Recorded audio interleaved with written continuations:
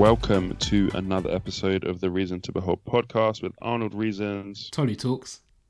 And we have three. Oh, sorry. You go. Intro that wife. Listen, you start it off and then I can intro her. I need space to prepare my red carpet. Please, no long red carpet.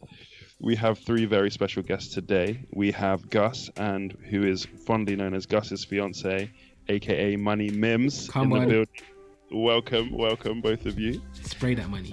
Thank you for having us. Hi everyone, thanks for having us, guys. No worries. And we also have the special. I think that's my intro every single time. So special. My missus. I'm so special. Nash. Hi guys. Welcome back. Thank you for having me once again. Thank you for being here.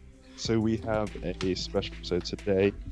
So normally Arnold and I talk about, business, work, careers, and actually we thought it would be cool to hear from the ladies today about some of their experiences in that same arena. Because we were kind of realizing that actually you guys probably experience some very different things to what we do. And it would be good for both the guys and the girls to also hear, what you guys have to say and how you guys find it. So why don't we start with Money Mims? Why don't you tell us a bit about what you do? Mrs. K, you tell us about kind of what you guys do in your careers, and then we'll chop it out from there. Okay, so I am a corporate finance lawyer. Money. Paper. Please, guys, please. Yeah, boy. That's why Gus is smiling all the time, isn't it?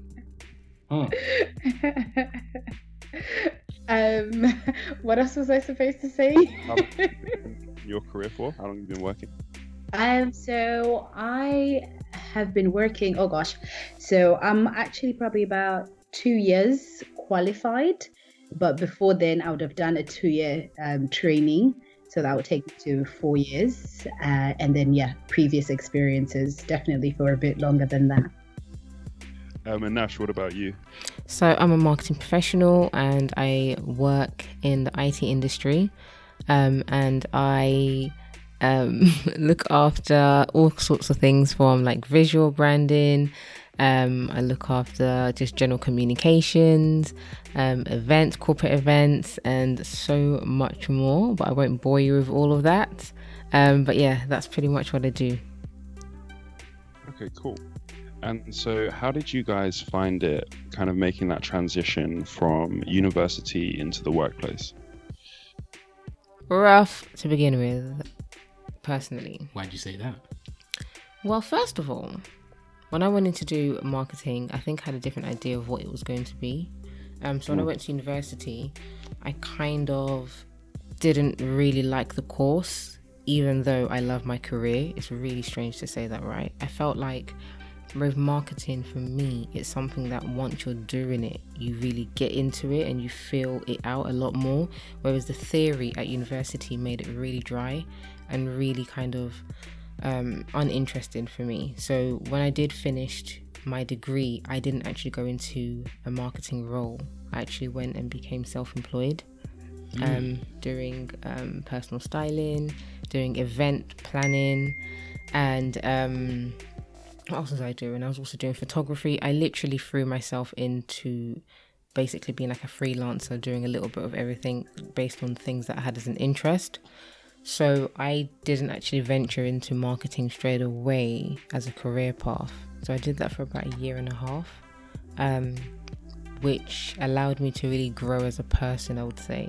And then I eventually went to get a marketing role. But I felt like school or university didn't really give me that desire to work in marketing because they made it seem so boring. But then when I was running my own businesses, I was applying marketing in what I was doing, and then I fell back in love with it and went into a career of doing it. Nice. It's very cool. Yeah, what about you, Miriam? So for me, to be honest, to begin with, it was actually quite a smooth journey in terms of I really saw the hand of God because things were just falling in place, not by my own wisdom. So I did a 4-year course and I managed to get a placement year, which looked amazing on my CV. And I think because I had good grades in my first year, I got an opportunity to get a really great experience in one of the big firms in London. So that also helped my CV. So it meant that I had a lot of like impressive things by the time I was applying for the law graduate jobs, which they call training contract. I already had these very impressive work experience, including a year working in industry. And I think I really enjoyed coming into London and going to the networking events, going to the law firms. So that helped me to meet people, and I found a lot of favor to get mentored. So a lot of things snowballed and happened organically up to the point where I got a training contract with a firm I would have never dreamt of or known it existed. I think getting into it was definitely a lot of hard work. I had to buy books to just understand how the city works. I'm a small girl from a small village. That's even before I come from a small village in Africa.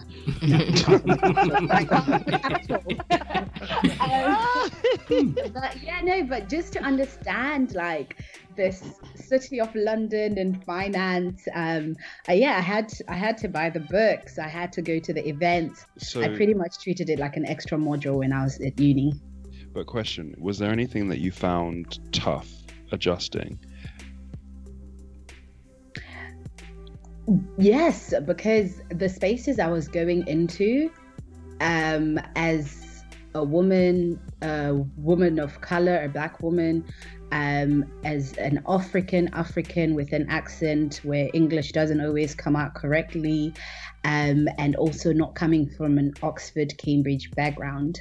I had a lot of imposter syndrome. I still have that and working through that by the grace of God. And also just, it's a steep learning curve. But I think because I had previous work experience, by the time I actually started full-time work, I was definitely more professional because I had those previous work experiences. And sorry, you mentioned a few different kind of variables. So you mentioned about firstly being a woman in the workplace, but then also being Black in the workplace, and then being like a Black woman in the workplace. Could you like expand a bit on kind of how you feel those various parts, kind of like what kind of things did you kind of in your head were you going through when dealing with some of those situations? And Nash, same question for you too. I think without even going too deep into it, the feeling of, do I belong here? And am I supposed to be here? Which I guess that's that imposter syndrome. And also, whilst you're in those spaces, being able to build a rapport, being able to build relationships with your colleagues can be quite difficult if you don't have a lot of things in common with them. So if I'm in a team and there's mostly guys and they're speaking about football, I don't really have that in common. If they're speaking about what they did over the weekend, I'm like, I was in prayer on Friday, worship practice on Saturday. On the mountain. And feeling like, oh gosh, I don't really know what to say. If I start going on, I can't really go without making people, then your colleagues are now uncomfortable because you mentioned church. You isolate yourself. So I think, it is just that adjustment of feeling like I belong and building relationships with colleagues. Okay. And what about you, Nash? What's the question? Because Miriam covered so much, I just want to make sure that I answer it correctly. No, in a good way. Sorry. So Miriam was talking about how coming into the workplace, she had imposter syndrome. And there were some of the things that were kind of playing on her mind were about, being a woman in the workplace, being a Black woman in the workplace. So I just wanted to understand, did you kind of have those kind of thoughts, or, what was your approach and challenges in that way? I don't think I would call it for myself imposter syndrome, only because I think of my background. So I am Congolese, but I was born here in the UK, and I always grew up in an area with predominantly white people. So my whole life, I was pretty much the only black girl or the black family in a predominantly white area. So growing up in an area like that, yes, I noticed I was different. I experienced racism and stuff like that when I was little, but it was one of those things where I felt like it made me a lot more kind of comfortable from a young age of being by myself, like being the only one who looks how I look and is how I is, type of thing. So when it got to things like the workplace, I don't think I kind of felt the whole, oh, do I belong here because I'm black initially, if that makes sense. I think you know, like, things happen generally in this country because things, you know, it's different. But I don't think that those were my initial thoughts. The challenges that I just used to have were just my own personal challenges. Like, do I think that I can be successful and actually do something I love? I never wanted to work a job that was just doing a job. I wanted to love my job. I wanted to enjoy going to work. And so my thing was finding a career path that I would like in the first place. Some people, I guess, grow up always wanting to be a particular thing. I tried to have that, and my dreams were crushed for various reasons, but horribly crushed. Okay, so I really struggled to find what would be my thing for years, and so my thing was more, what would I be good at? It wasn't even so much thinking about the fact that I was a woman or that I was black. It was just, what would I actually be good at, where I could add value? That was my thing for so many years. Just where could I add value? And I felt like even when I worked a retail job, I would go in like 110% because I was like, I need to add value, type of thing.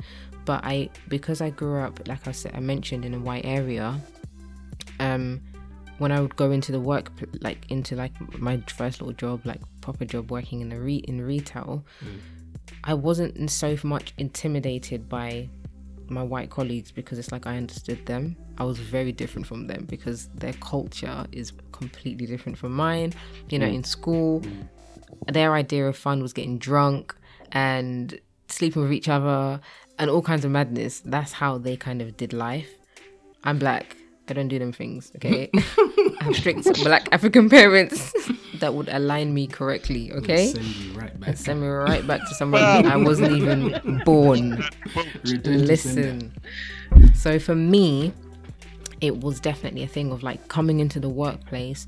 I had this confidence that I can only say came from God, in all honesty, when it came to, I look different, I sound different, but I'm here to show you that my people are good people. That was my attitude, and that's always been my attitude, and it still is now, to the point where like I purposely wear my afro to work as much as possible. Like 90% of the time my afro is out in its glory, on purpose, because I want people in this country and my white colleagues to see what it's like to work with a black woman who's educated, who is kind, who is cool, who can relate with them, even with an afro. I love coming into meetings and people who don't know me and just see me through emails meet me for the first time, and you see the eyebrows go up, like, oh wow, like they didn't expect that. And because they see the hair and they see me, how I present myself, and then they kind of think back to the emails we've been exchanging and the ideas I've been bringing forward and the contributions I make to projects. It's almost like, I didn't expect this from you, and I like that. So yeah, that's kind of a little bit. You like that? I really like that. I like it. What do you like about it? What I like about it is that I think it's a positive change for us black women. Like for me, I'm just tired of seeing black women shrink in the workplace. For one of the things that when I started like my marketing career, I was so kind of determined in my heart that I want to be as successful and go as high as I can possibly go, because I want to see up. I want to see, like when I was looking at leadership in places I was working, I didn't see people that looked like me. I saw Asian women, I saw white women, of course, because we're in a white country, but I never saw black women. And for me, it was like, why? And so I kind of had this personal goal in my heart that I want to be one of those women, because there's no reason why I can't be there. And my thing was, as long as you can do your part, i.e. showing up, being consistent in my projects and all that kind of stuff, you can be there. And for me, I think I just like the fact that there might be there might be like misconceptions about black women, and I feel like I have an opportunity to be a positive witness for them. If they've never experienced a black woman before, I want when people experience me, for them to say, nah, black women are dope. That's good. Oh, yeah, I was going to say that's really good. There's something that you mentioned about not seeing people who are basically like you in senior positions. So I wanted to pick up on that point about, you know, the stereotypes of what senior leadership looks like. It's typically white, it's White typically male.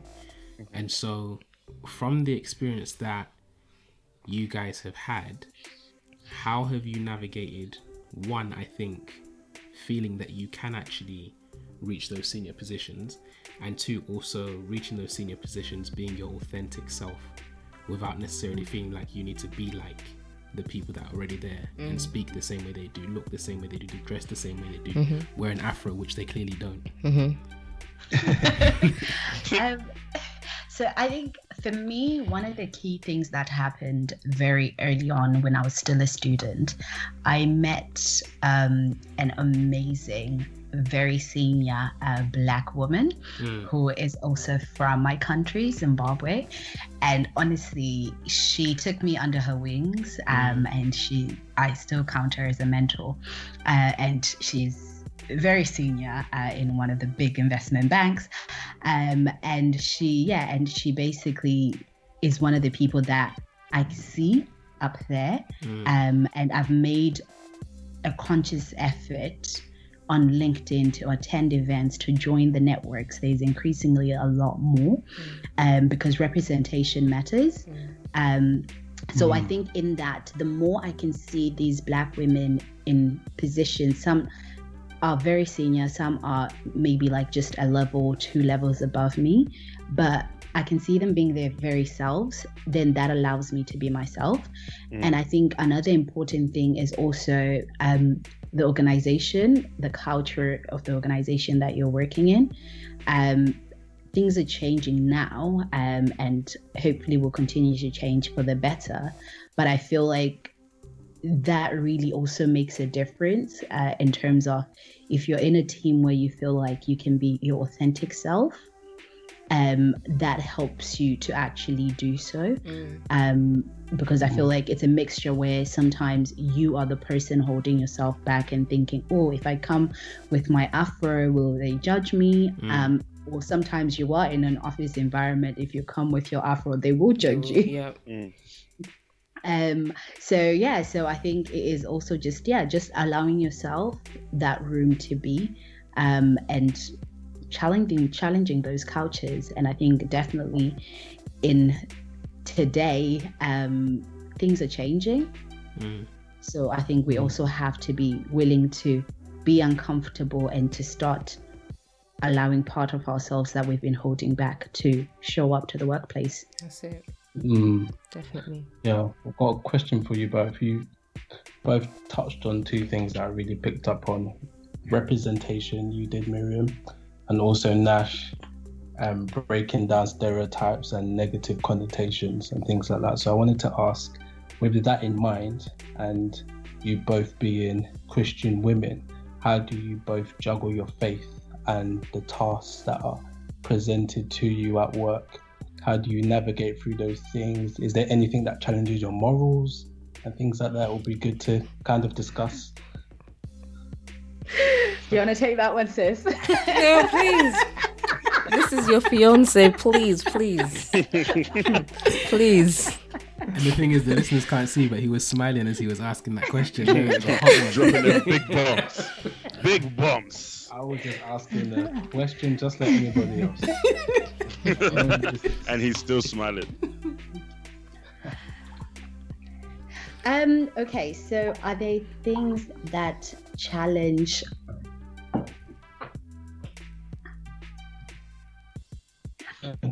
are there things that challenge my faith?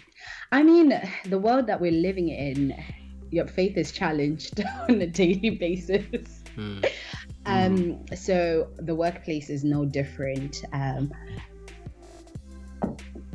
The workplace is no different. And I think this is where the private and personal devotional time and being strong in your relationship really helps when you're in those situations. So I remember for me, when I started working, and this is when I was really trying to be professional, belong, make friends, do the best work I can, and also working very long hours, not really understanding what's going on. So I would literally have my worship music in my ear as I work as much as I could.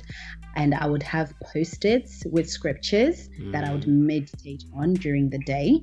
And we also had a prayer room at work, and I would actually utilize my breaks and like lunchtime and literally just go in there and just spend some time with the Lord to keep myself sane, and to keep myself centered. And I think this is how I navigate my world really in the workplace.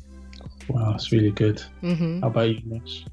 No, likewise. I think at different points of my career, I feel like it's required a different kind of energy when it comes to how I confront things in the workplace. So when I first started, I'm trying to think, like I remember before, I used to kind of bring my daily devotion. I had like this calendar thing, you know, the ones where it flips over with a scripture every day. I put that on my desk, fam. I said, listen, people will know that this is what we're doing this here. Is Holy Ground. On my desk. Because everybody had like pictures of their children. Me, I was very much single. Do you understand? There was no picture of anybody I was going to put there. So I put my little devotional there. And that was me. That was my seat. That was my everything. I made sure that it was mine. And so sometimes, like Miriam, I'll just, think over the scriptures that I had there. Of course, having that personal devotional time, like Miriam said. And I remember a season when I went through workplace bullying. So I had a line manager, and she was moving on to somewhere else. She was amazing, by the way. Absolutely loved her. She was moving on to somewhere else, and then another line manager took over her role. But this woman already worked for the company that I was working for, and she had no marketing experience whatsoever. And it's because she was friends of friends of friends, she knew people in high places that she got the job. Got to bring it. So she comes in now, and when she came in, straight away she came in with a vibe. It's almost like, anyway, I've got some comments to make about when you're a manager and you come into a team that was there before you arrived and how you should be. About it. I feel like if you're a manager and you've come into a team and the team has already been flowing, just integrate yourself into the team and get to know people and get to know the systems and how they function before you start trying to make changes. She didn't even try to get to know us. She came straight away with her notepad and pen. Right, we're making some changes. And everyone's like, changes for what? Where's the problem? Where's the issue? Rebuild. Honestly, it was like, if it's not broke, why fix it? So we knew how we worked together. We used WhatsApp to communicate certain messages. She decided, no, WhatsApp was not the place for that. We need emails. It's like, why are we doing this? So anyway, she came with a different kind of energy in general. And when I was the only black person in the team. That wasn't anything different. I've always had it in my life. But she was racist. Like she didn't feel my vibe, and it didn't help the fact that she was. How was that expressed? How's it expressed? She would how were you always able to really know that she was racist? If you get what I mean.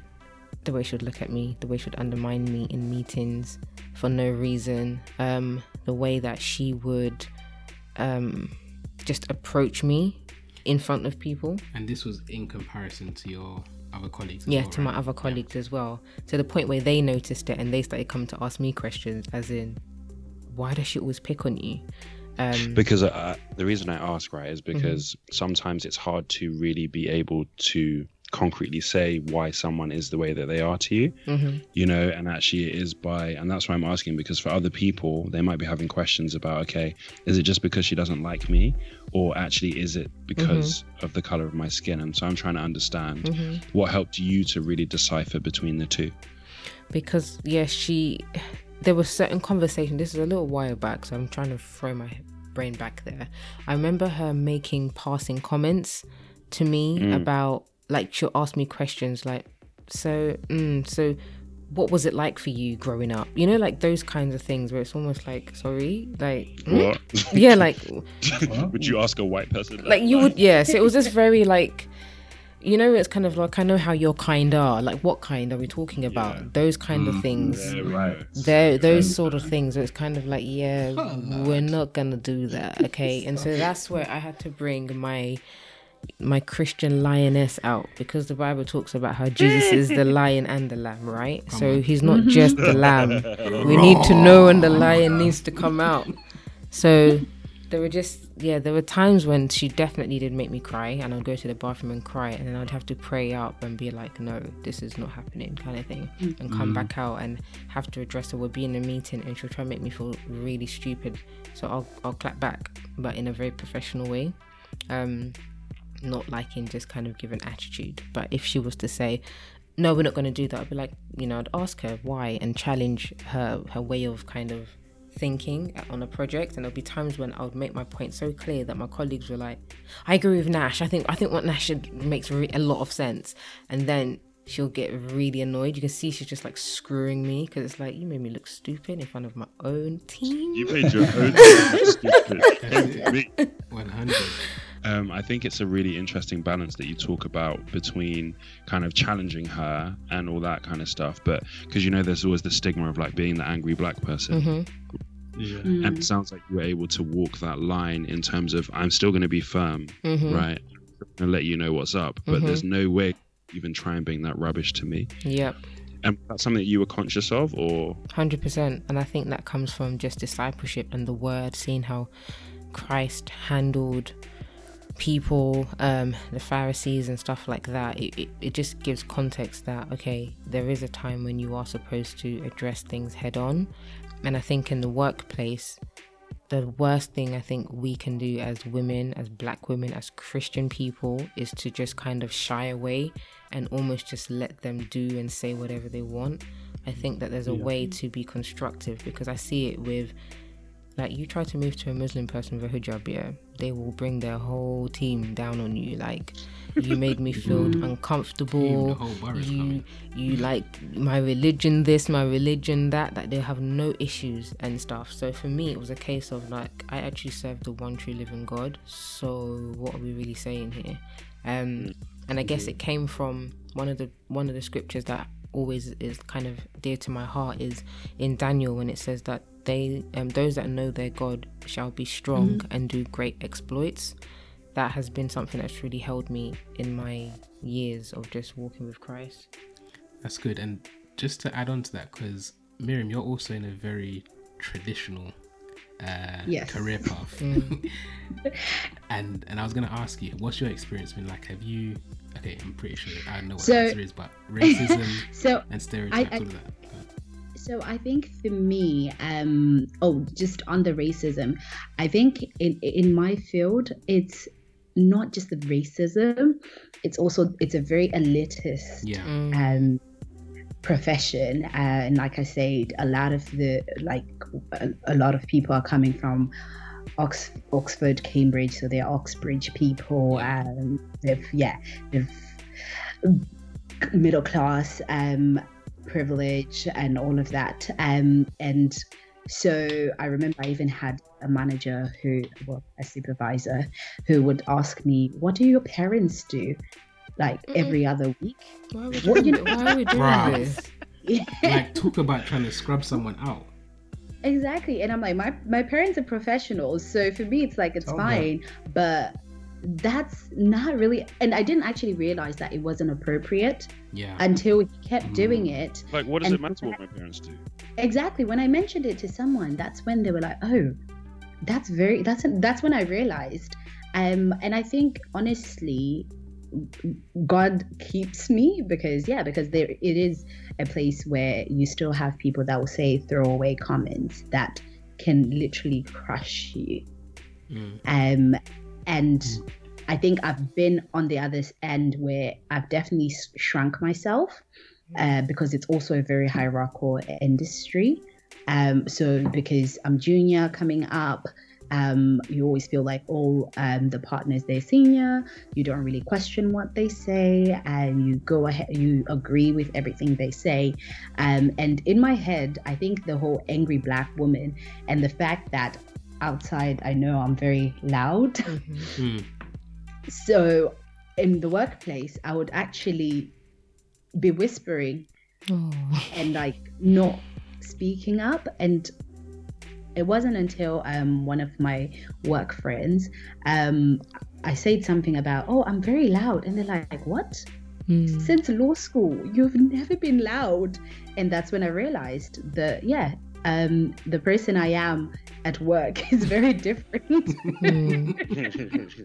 And I think it was literally trying to move away from this loud Black woman.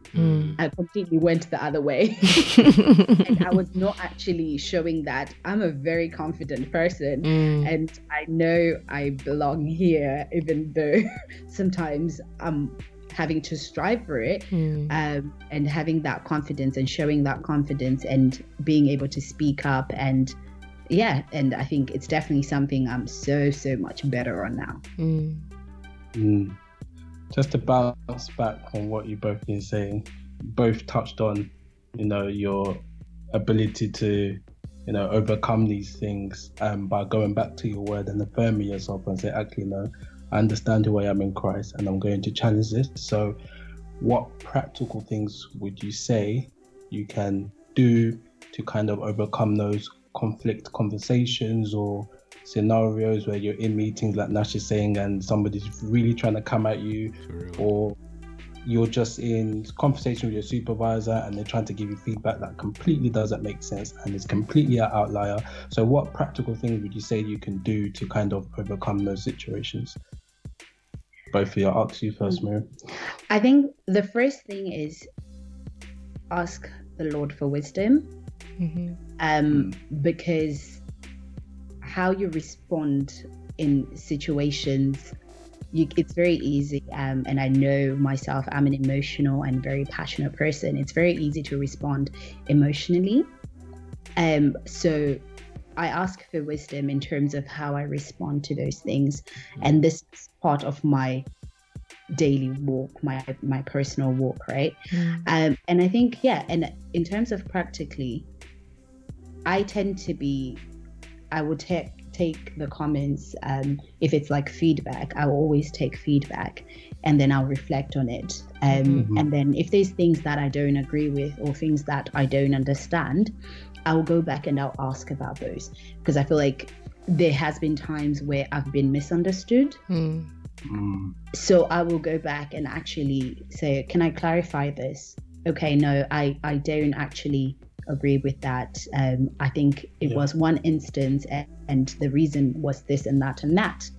That's really and I think having colleagues in the workplace that you can talk to, and having friends in the workplace is very important.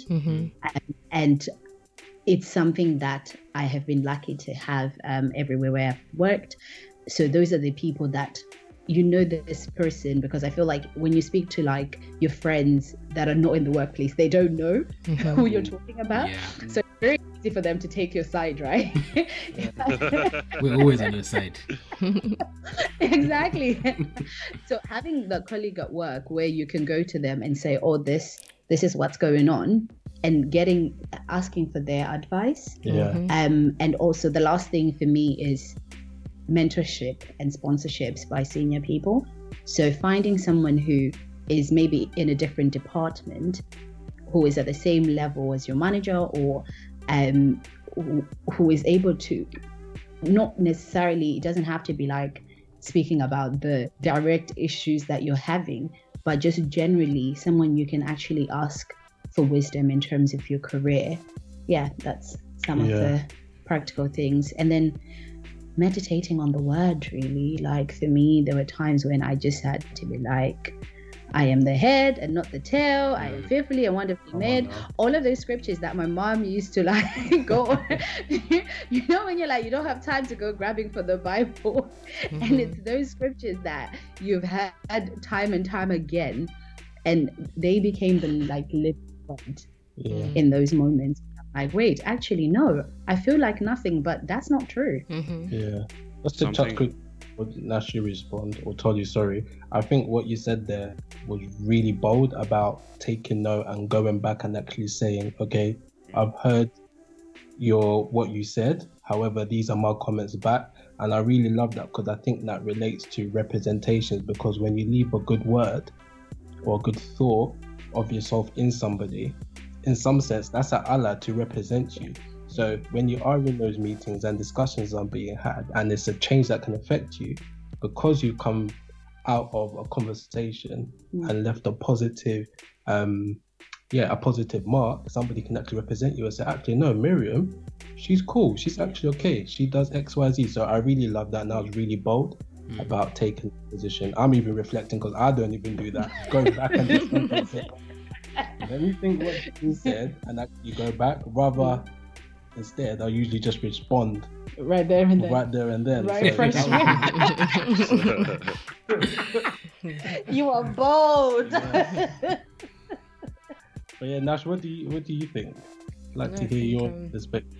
I agree with everything that Miriam just said, and I think a scripture that was coming to mind is, the one that talks about in the multitude of counsel there is safety.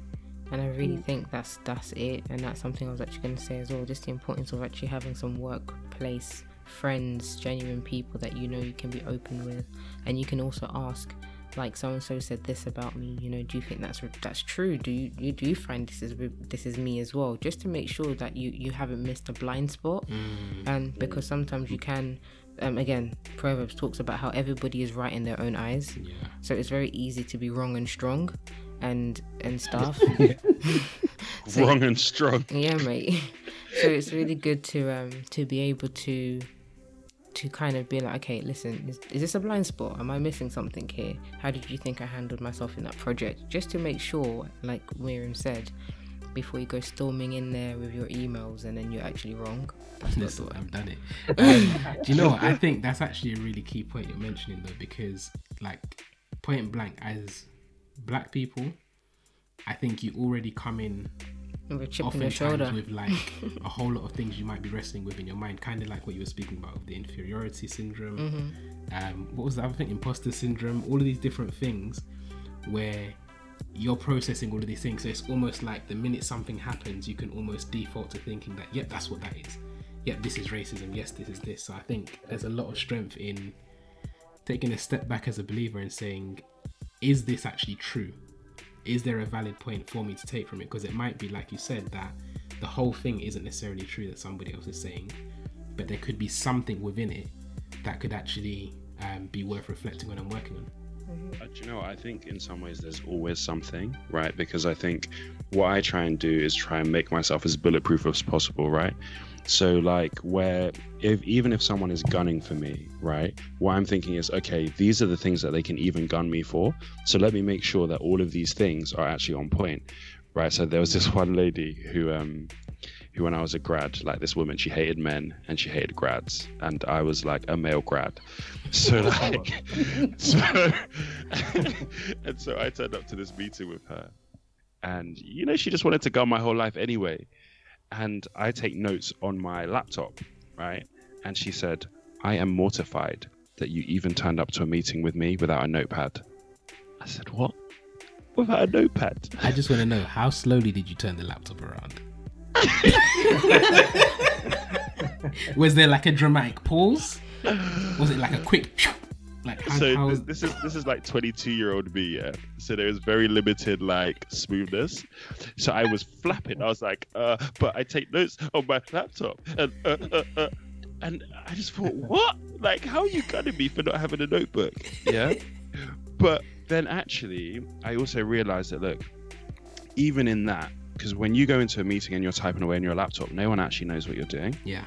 Right? People will think you're doing emails, and to be honest, sometimes I am doing emails. Yeah. So for me, I also learned that, look, even for appearance's sake, sometimes it's good to have your notebook, right? Because these are some of the things that, especially the older generation who are more senior than you, these are some of the things that actually feed into their mindset. So for me, it's like, even if someone is fully gunning for me, I'm going to take the things that you're firing at me and use them to build my armor to say, okay, actually, I've learned this little thing that people don't like. Let me fix that. Let me do that.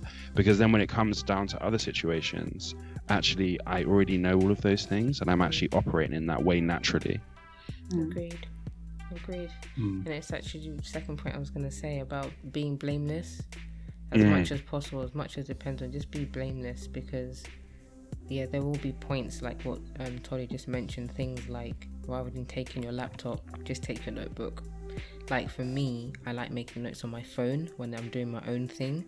However, the phone one looks like you're just texting. It looks like, nah, don't do it. You're already a millennial. Exactly. Yeah. So there's so many things and stuff, and I think like what you said, it's like it's really important that you understand the stakeholders that you have at work and the different expectations they have. Like for example, the roles that I do the one I do at the moment, I'm always with senior leadership. I'm always chilling with the CEO because of the nature of what I do. I have to know what's in his head and what he wants to communicate to the whole company. So with that being said, I can't be sitting with him and I'm there twiddling my fingers making notes on my phone. And if for some reason I don't have a notebook, because sometimes he'll just call me and it's just like I'm there and my phone is with me, I'll make sure it's angled in a way where he can see I'm making notes. Like I'll put it on the table. There's no Instagram in between us, and I'll be like, okay, so point 1 I've put here, point 2, okay, are you happy with these points? Let him scan it. We all know where we are, kind of thing. So yeah. And even if it's like, oh, let me just send you the notes that I've been taking, Come or on. even if you open by Yes. saying, oh, I'm just going to take my notes and I'll share them Yes. after. That's because it. firstly, you're adding value. He doesn't have to take no notes, That's right? it. But then he also knows I ain't just here like Instagramming my peoples. Like, no. That's it. Oh gosh, I'm definitely old school. I'm mortified. I'm like, bring your notepad and pen. But you know what? Yeah, it's the most inefficient thing. It's very inefficient because you have to type You're it gonna up have to go back later. and type up those notes Yeah. anyway. And all it takes is one liquid Why spill would and you it's type over. it out? Like, no. Keep But I on. also, Everything but I is on also, computer. I also think it depends on like the role you do and stuff like that. Like I feel like working in marketing, that's just not conducive to always have things pen to paper, because I have to share my notes and things that I do with so many different people across the business. It just doesn't make sense.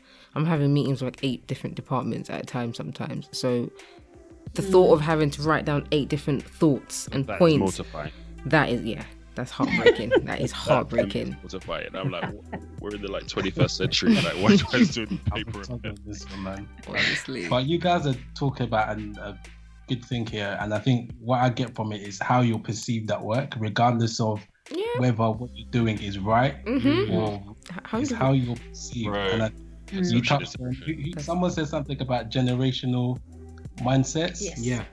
How they think you should be doing things, and Yeah. I get challenged with this all the time because I'm very 21st century. I need a PC. I don't, like Tolly's saying, I don't want to do the work again twice. Mhm. So let me take my notes here now, Mhm. and then don't worry about it, and I can distribute it via email. Mhm. But I've had to learn that when I'm at meetings, that can't run. It has to be like what you're saying, Nash, an exposed iPad or something where Mhm. it's big enough, so flat on the table, so everybody can see. Yeah. Or so I think I get that challenge every day on work, thinking about how am I perceived, even though I'm doing the right thing.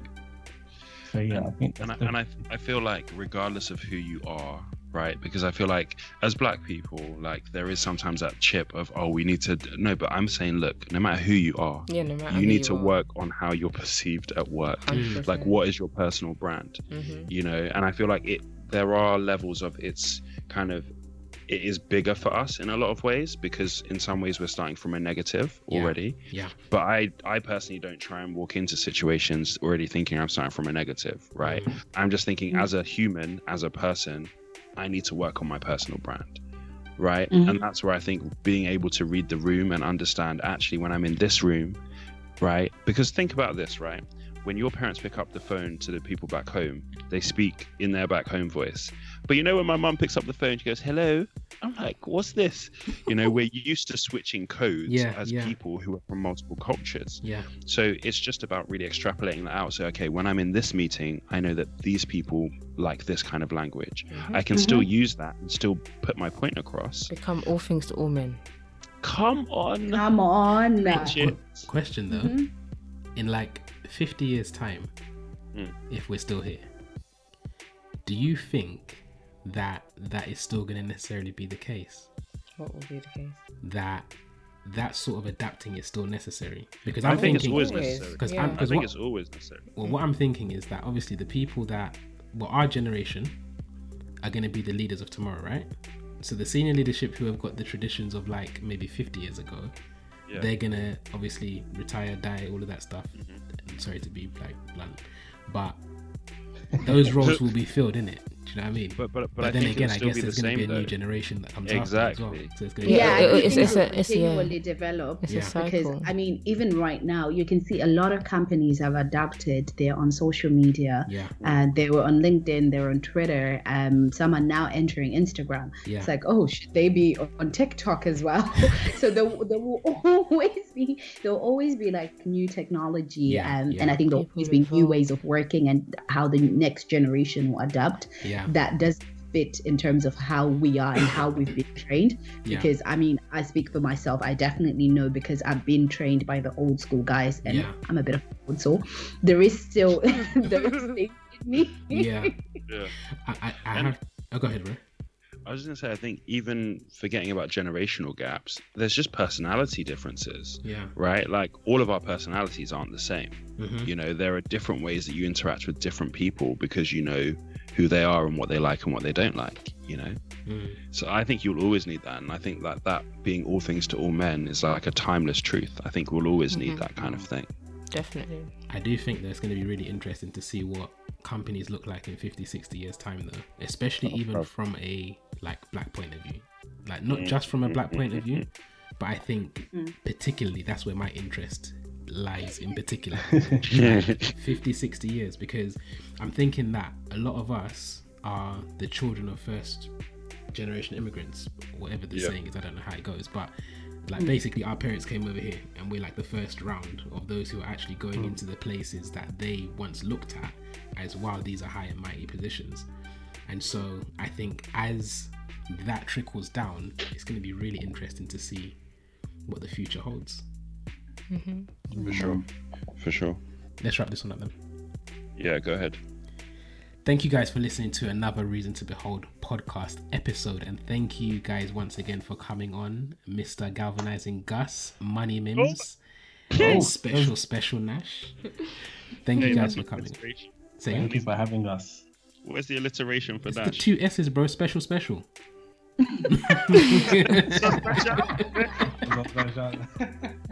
No, it's been great having you guys on as usual. Thank you for your insights, and for the listeners as well.